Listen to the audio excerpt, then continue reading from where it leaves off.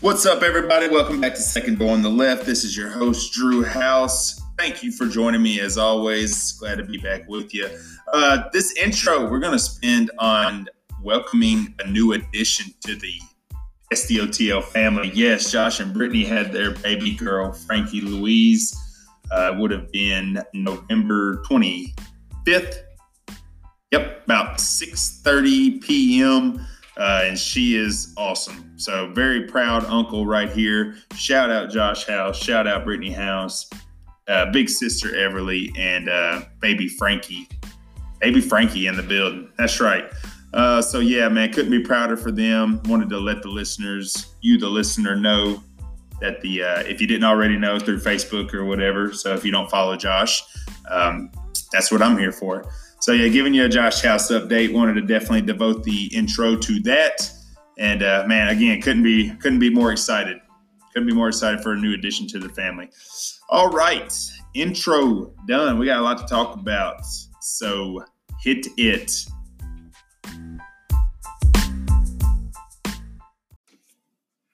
Oh yeah, appreciate it, Griswolds, as always. That's the SDOTL intro music. Sometimes I mix it up, but I wasn't about to mix it up after that intro. That is Live This Nightmare by the Griswolds, a Josh House exclusive. That's for you, brother. Where to start? Happy Thanksgiving aftermath to you. This is the Thanksgiving leftovers episode. It is November 27th. It's about 10:08 p.m. and I'm out here in the old garage, the SDOTL East headquarters. I've kind of spruced it up a little bit, man. I got my desk out here, as I mentioned before, but got the desk going. Got a lot of cool memorabilia I pulled down out of the attic. So it's my own little nook and cranny, I guess. At one point in this house, when it was just Katie and me, I had a whole room. It's called a man cave. I mean, it was a lot of cool stuff in there, big TV and, gaming devices and all kind of stuff. So that was about 6 years ago. And then over time, that became an arts and crafts room, and then it's now a nursery. So yeah, we are a short, 5 months away. No, April. Yeah, still about 6 months away. 6 months away from the new addition to this family, this guy's little family over here. So we're excited about that. But yeah, point being, I'm out here in the garage now, and this is where I lay down a podcast. So it's kind of cool. I got the little heater going. I'm excited. So I'm glad you could be with me as always. So I think we're going to hit on some things that happened on Thanksgiving Day, shall we? It was a good day. It was a really good day for this guy. Had a great Thanksgiving. Loved seeing the family. Went over to my dad's. Saw everyone there. Then went to my in-laws. Saw everybody there. And then made a mad dash home. And literally walked in the door at 7:20 kickoff time for the Saints-Falcons game. I had seen, up to that point, a few series of the Mississippi State Ole Miss game. I had seen where State scored, but I really just, the way I played, having two games on at the same time, the way I had to play it was I had to pretty much keep the Saints-Falcons game live. And then I would, on commercials, I would go and watch parts of the State Ole Miss game.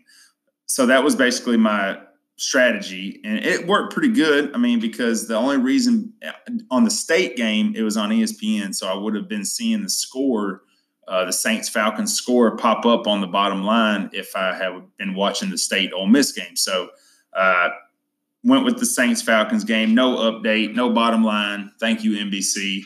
And it worked out. 31-17 win for the Saints and a 35-3 shellacking of the Ole Miss Rebels in Oxford, mind you.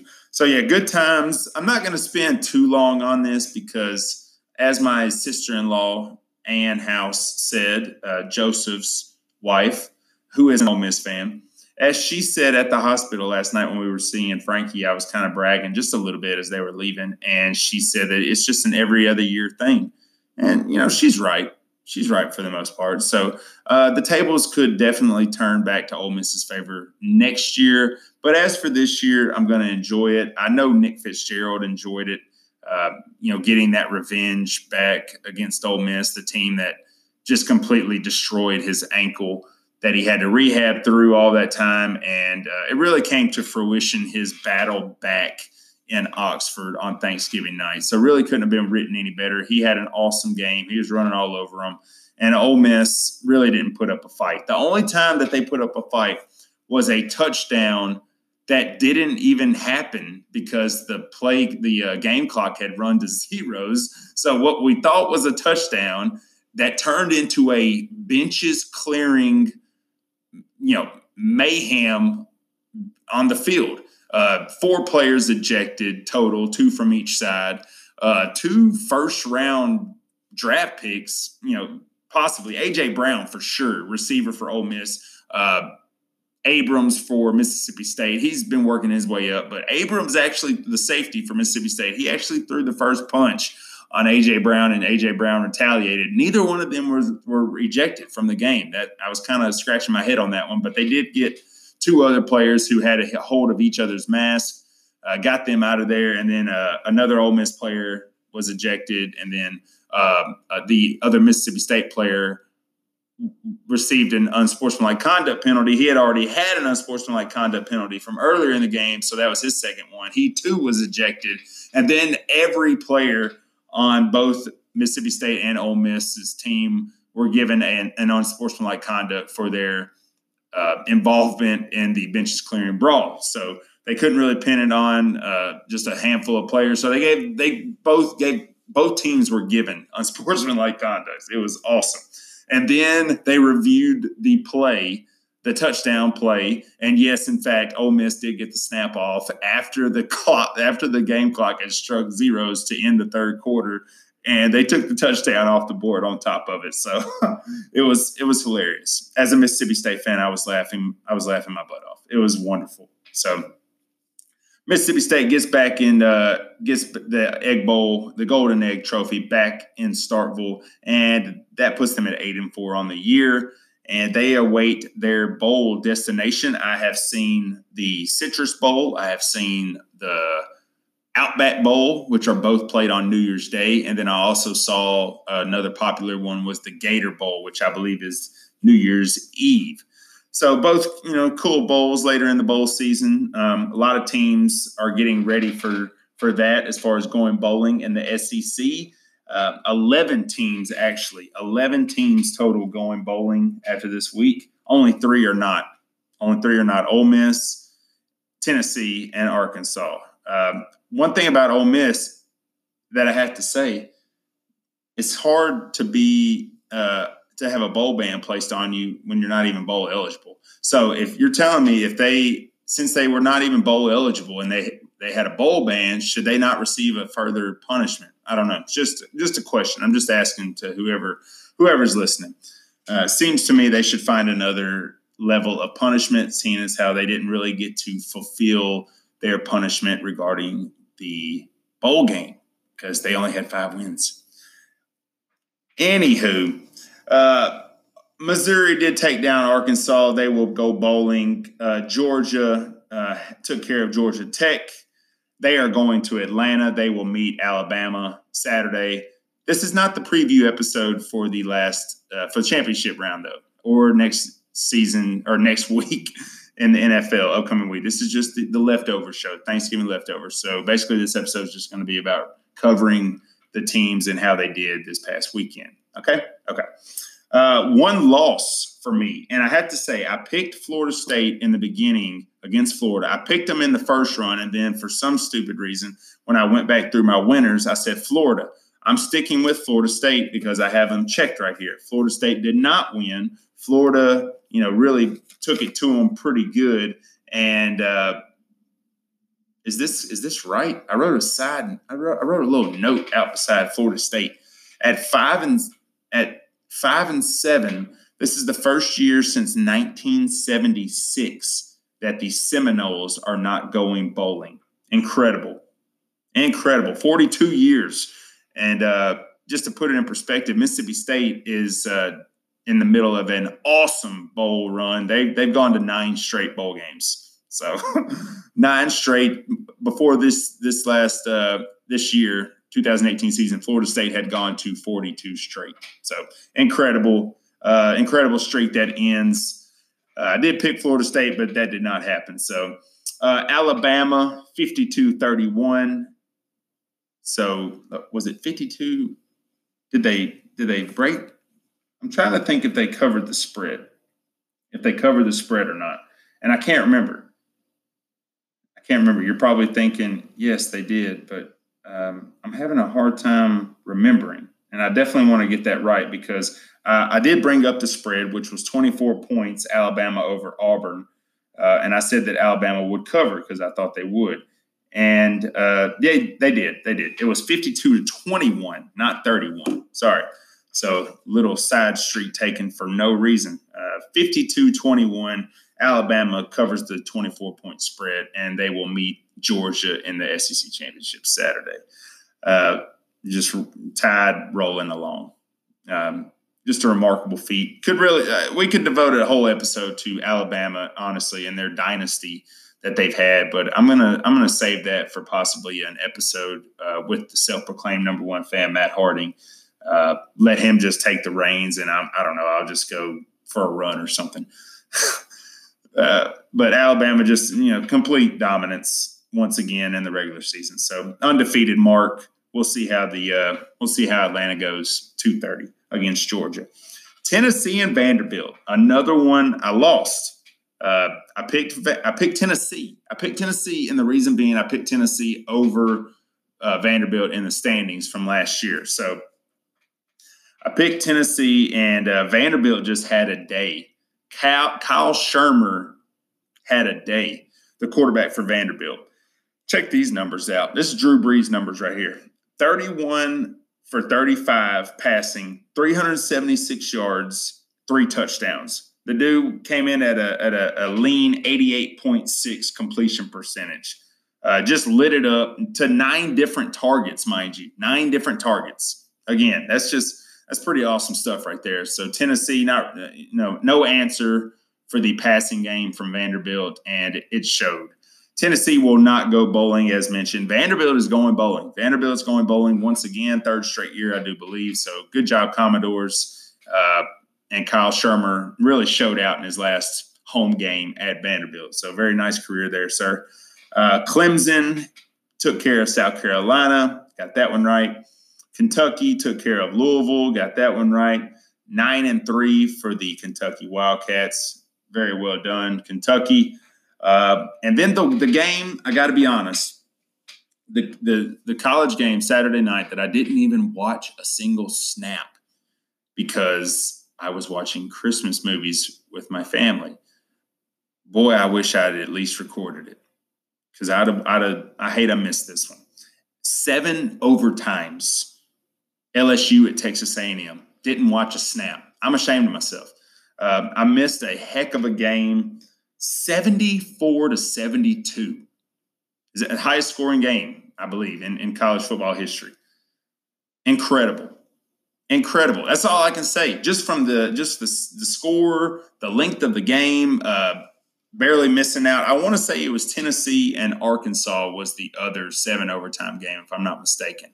Maybe it was Arkansas and somebody else, but I do remember another 7 overtime game years and years ago. But man, I missed it. I missed a good one. I missed a good one Saturday night, but that's okay. We got to watch Home Alone, which was awesome. The first one, we watched that one Saturday night, and then we watched Sunday. We watched the second one. So nice little double feature over the weekend over here at the house's house. So that does it for the SEC. 6-3 on the weekend. Not terrible, but I definitely took a flyer on Florida State. Bad decision. Definitely should have gone with Vanderbilt at home. And then I really felt like LSU Texas A&M was a legitimate coin flip. So probably could have, hindsight, gone with the home team. But, man, 7 overtime games, 74-72. Incredible. All right. Recapping the NFL, because that's what we're doing. We're doing the Thanksgiving leftovers edition. We're going to talk about the NFL, and then we're going to talk about something else after that. And I bet you can guess what it is, but we'll get there. In the NFL this past week, 11-4, not bad. The Saints, we'll come back. We'll double back to them, but they did win. Pick that one. The Bears, yes, I felt really good about this one. I felt like I was really cheering for my own team at this point, watching this game. Picking the Bears on the 3.5-day turnaround with the backup quarterback, and they won. They beat the Lions, so good job, Bears. And the night game the afternoon game on Thanksgiving was the Redskins and the Cowboys. Cowboys picked that one, got that one right, and Amari Cooper. 180 yards receiving. Can you say good pickup for my guy, Dak Prescott? I can. I just said it. That was a great pickup. I loved it the second I saw it. So good job, Amari Cooper, Dak Prescott. Well done. Game I missed out on, Jaguars at Bills. Pick the Jaguars, man. And they let me down in Buffalo. Bills take that game. Browns, Bengals.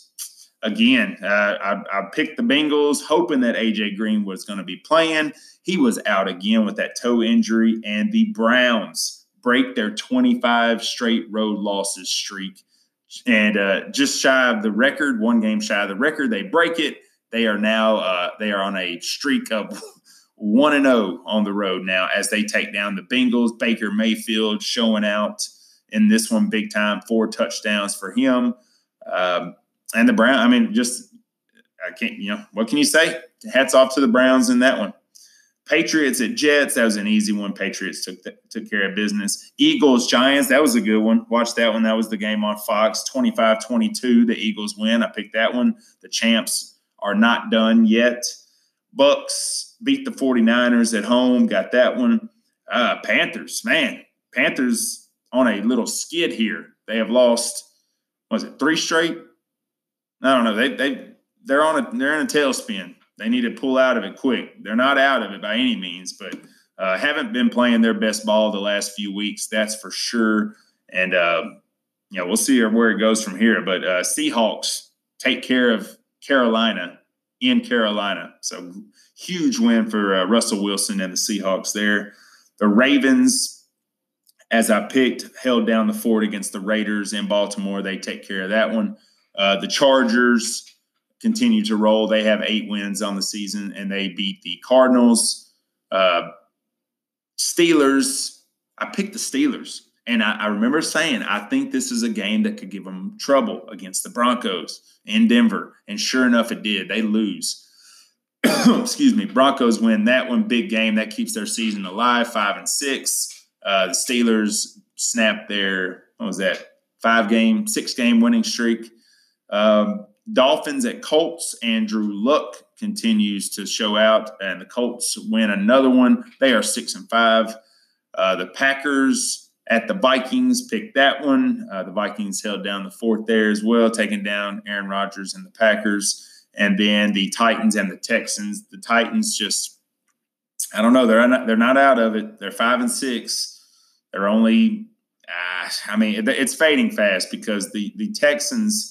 That was a big win. That was a big win for the Texans and a bad loss for the Titans, as they are also in a November tailspin right here as well. So they dropped to 5-6. The Texans in the same division, AFC South, improved to 8-3. The Titans are on the wild card doormat. Really, the door is closing fast, so they're really kind of outside looking in at this point. But they need to go on a run if the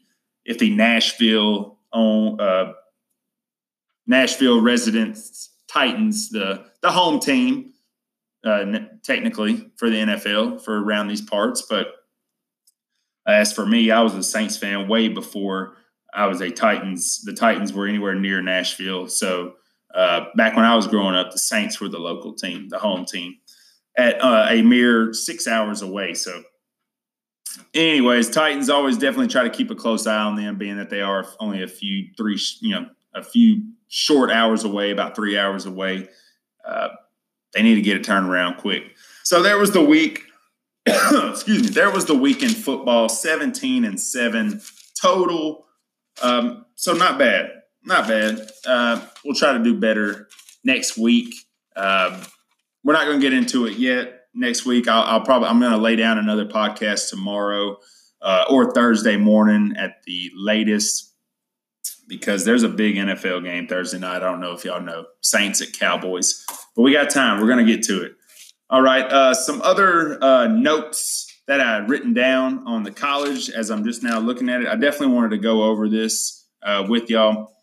Let's see where we're at. Let's see. Oh, yeah.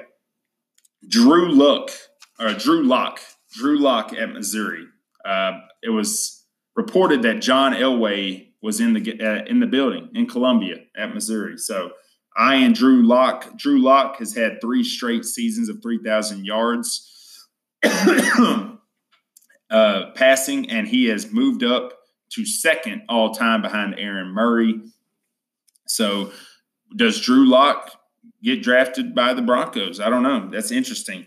The Arkansas game, they used 3 quarterbacks in the loss, and one of the quarterbacks was Jerry Jones' grandson. Yep, John Stephen Jones saw action at his grandfather's former alma mater, and he saw action. So I thought that was kind of cool. So yeah, maybe in a year or two, Jerry Jones's grandson will be throwing the pigskin around and telling everyone how to do their job, just like old pops. Arkansas worst record, 2018 worst record in 66 years, when they also were a 2-win team, 2-8.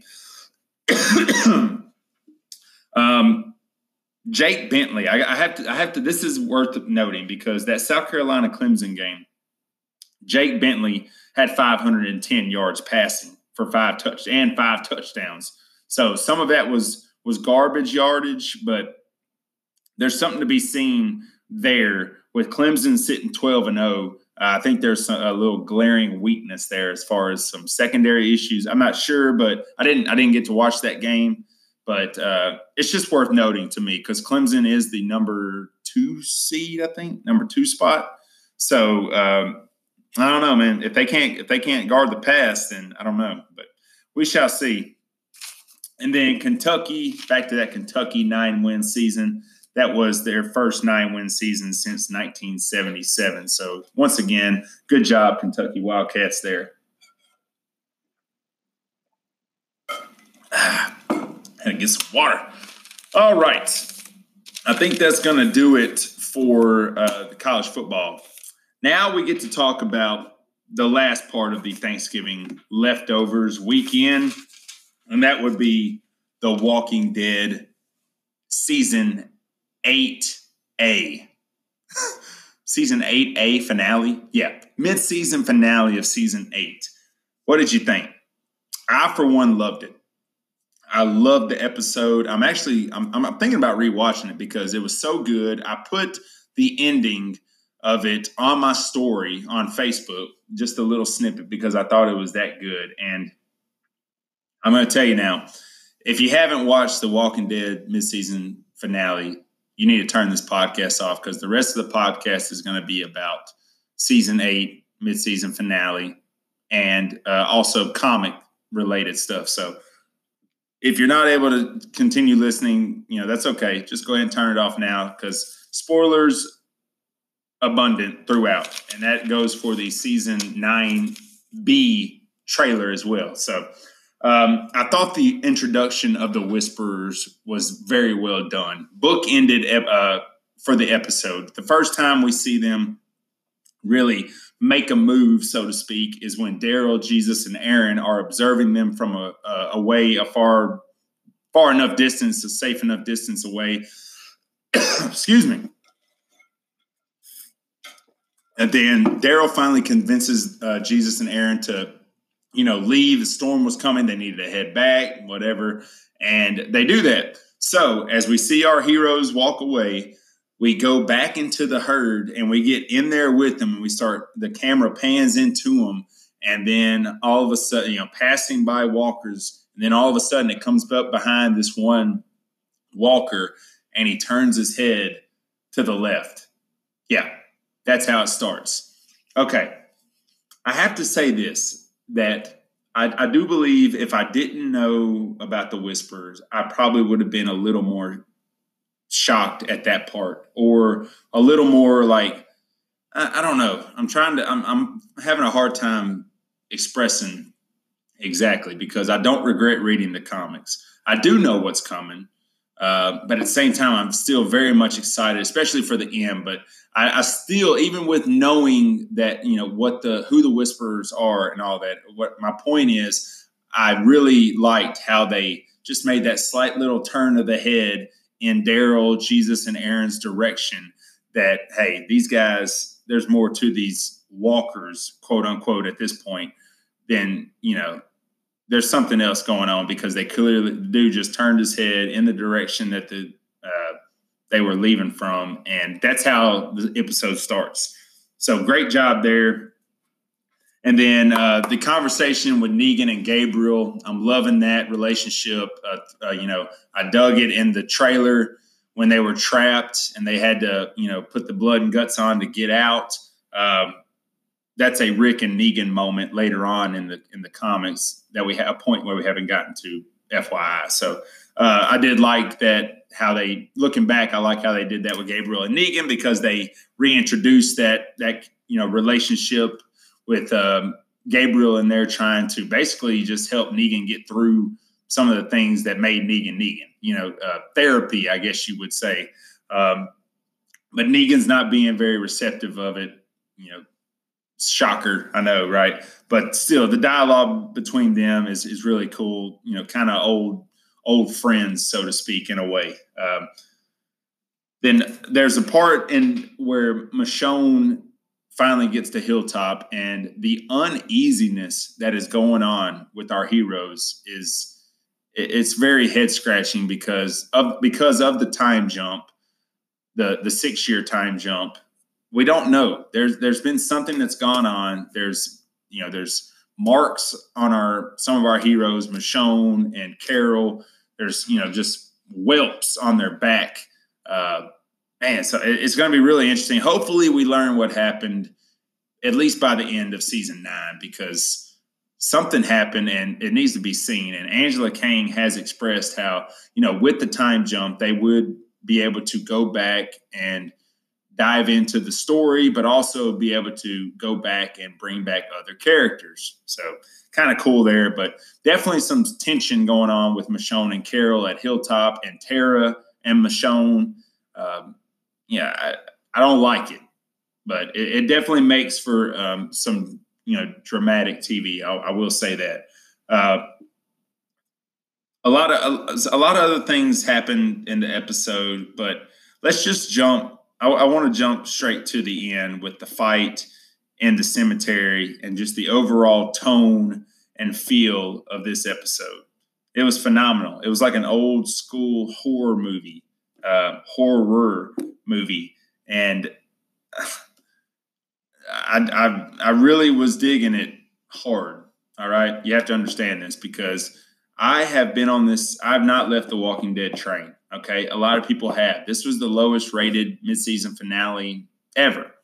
You know, it was up from the season 9 premiere, which is good. You know, they did pick up more and more viewers, or, you know, pick back up more viewers as the first half of season 9 went on, but still the lowest midseason finale in the Walking Dead history. And it's an amazing episode. That don't let the ratings take away from the episode, because I thought it was very well done. Again, the feel of the episode, the horror themes that were going on, the creepiness factor, trying to find Eugene after Rosita said that she had left him out there, you know, trying to find him, finding him, and saying just they're in some serious trouble. They're in some serious trouble, talking about herds doubling back. Looking for him, you know, knowing that they're looking for him is just freaking him out. I thought Josh McDermott played this episode, you know, very well as Eugene. Really knocked it out of the park with the injury and then the just the sense of dread that he was feeling as far as what he had been through. I liked him in this episode a lot. There finally comes to a point where Aaron and Jesus are carrying Eugene back to Alexandria, but they feel like they're getting, they're losing ground, right? Carrying Eugene, an injured person. So Daryl has the idea to take his dog, named Dog. Love it. Love that for Daryl's character, by the way, that he's named a dog. Of course he did.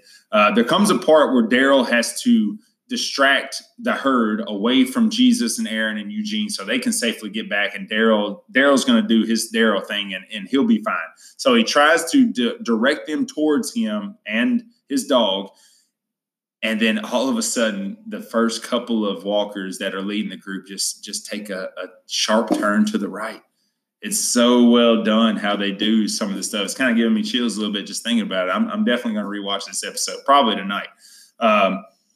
It's so well done. And Daryl, you just see the look, and he even mouths it like he mouths WTF. And it's just so awesome. The look in his face, in his eyes, he's like, this is insane. So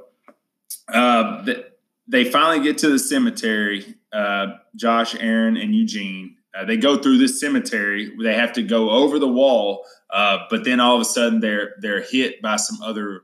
They're caught up. The walkers catch up to them, right?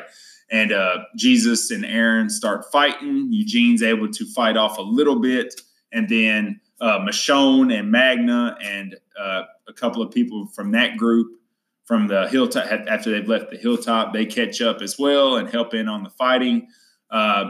Jesus tells Aaron to help Eugene get over the wall, and he's going to fight off the walkers, last few walkers.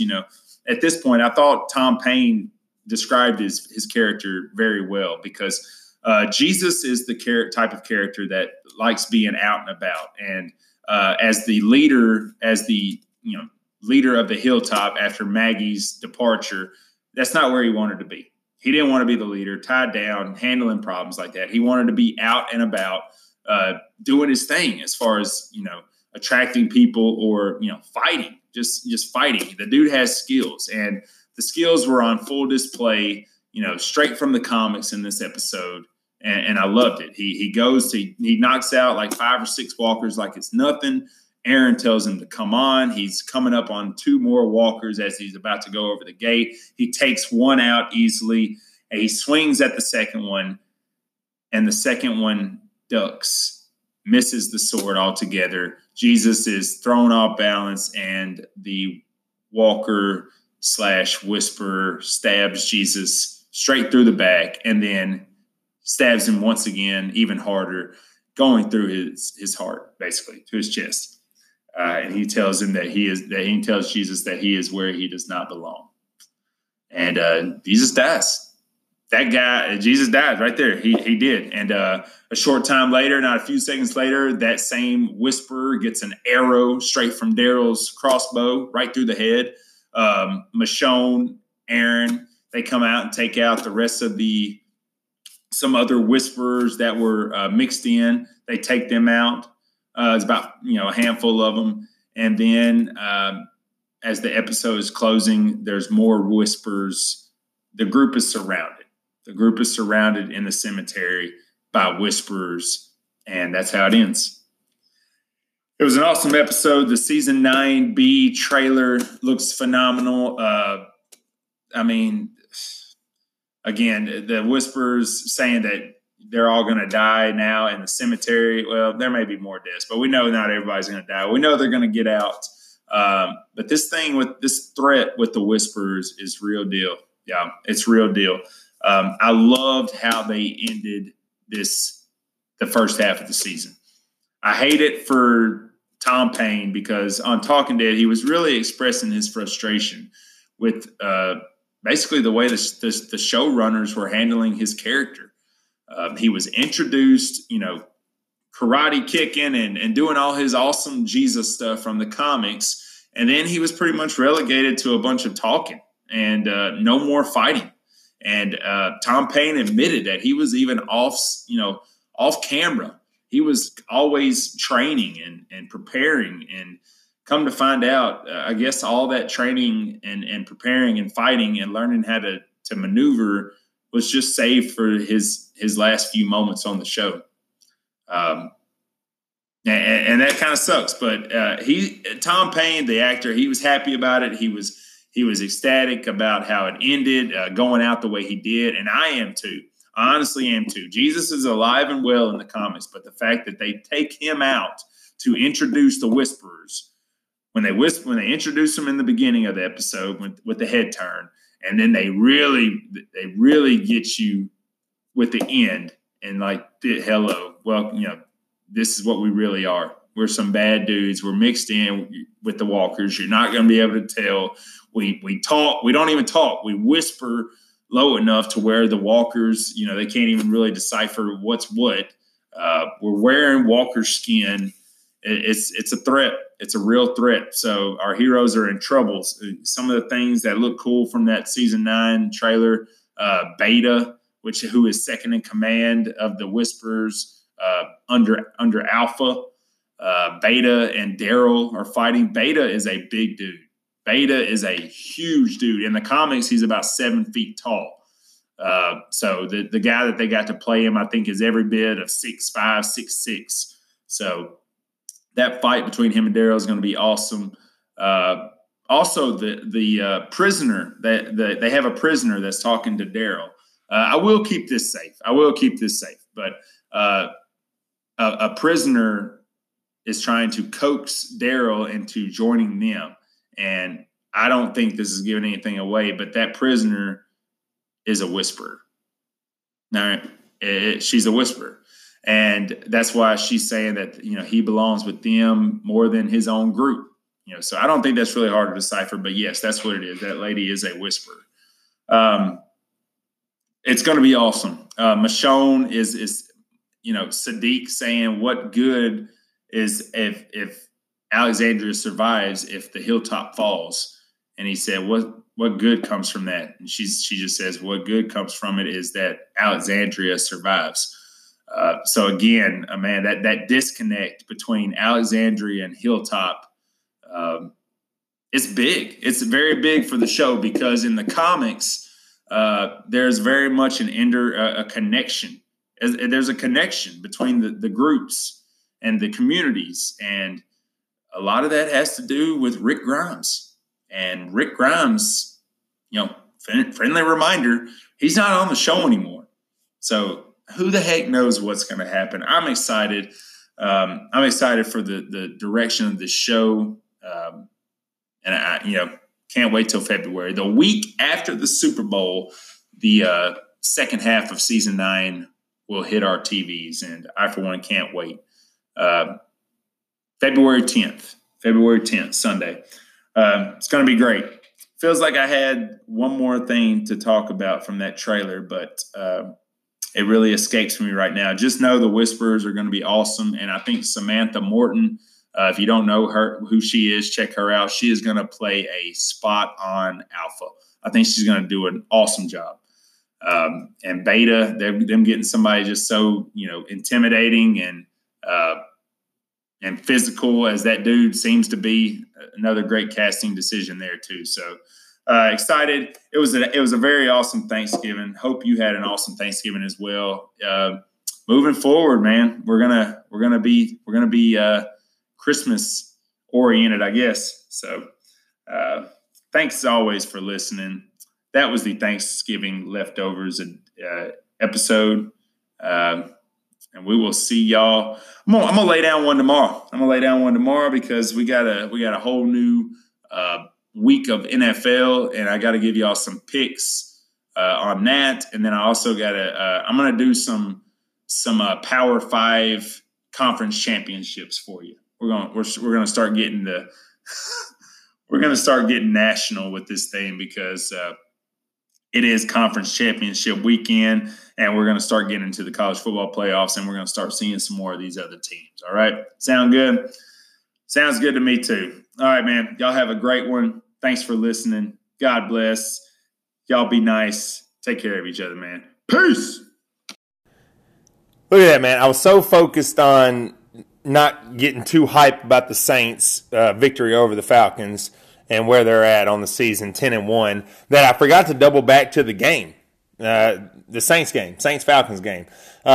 Defense showed out. 4 turnovers, I think, something like that, 3 or 4, about 6 sacks, just crucial stops, forced 3 turnovers in the red zone. That's incredible. So defense deserves a lot of credit for that win against the Falcons. The offense showed out. Drew Brees threw a touchdown pass to 4 undrafted players, first time in NFL history. Dan Arnold, Keith Kirkwood, both with their first TD receptions of their career, and Austin Carr and Tommy Lee Lewis with the second of their careers. Combined touchdowns for Mr. Austin Carr, Keith Kirkwood, Tommy Lee Lewis, and Dan Arnold. Combined touchdowns on the year for them going into Atlanta, 0. They now have a combined 4. Incredible job, Drew Brees, dispersing the ball around. Can't say enough. So didn't want to get too hyped, but I had to drop some Shamar Allen on y'all. I love that song. That's about Sean Payton dance he was caught doing in the locker room. So they went ahead and made a song about it. So hopefully this is the year. But I'm trying not to get too hyped. But I did have to put them in the outro because I just forgot to mention them. So trying to downplay the season pretty hard at this point. So, but we'll see. Also, that whole Florida State 1976 deal. That's the last time they had a losing season. They were last. They were last in a bowl game. The first last time they missed a bowl game was 1982. So I remembered that. Wanted to get that in. And I think I said Carol has the X scars on her back in The Walking Dead. Yeah, that's not true. It's Daryl. So Carol came out. I meant Daryl. Daryl Michonne with the X scars on their back. And also made no mention of Negan returning to the sanctuary in the season 9B. And I said 8 a bunch of times for some reason. Season 8. Season 9, Negan's back at the sanctuary. Home sweet home. So outro. Had to clear up some things and touch base with my Saints a little bit and get y'all caught up on them. So, because I forgot to double back to them. So, that's on me. But, yeah, hit the Sean Payton. Sean Payton, you're the man. You're dialing the plays up. It just had a ridiculous weight, brother. So, who dat? Hell State. We got the trophy for a whole year. So, that's awesome. We're going to be back. Outro. Second door on the left. Drew House. Y'all have a good one, man. Later.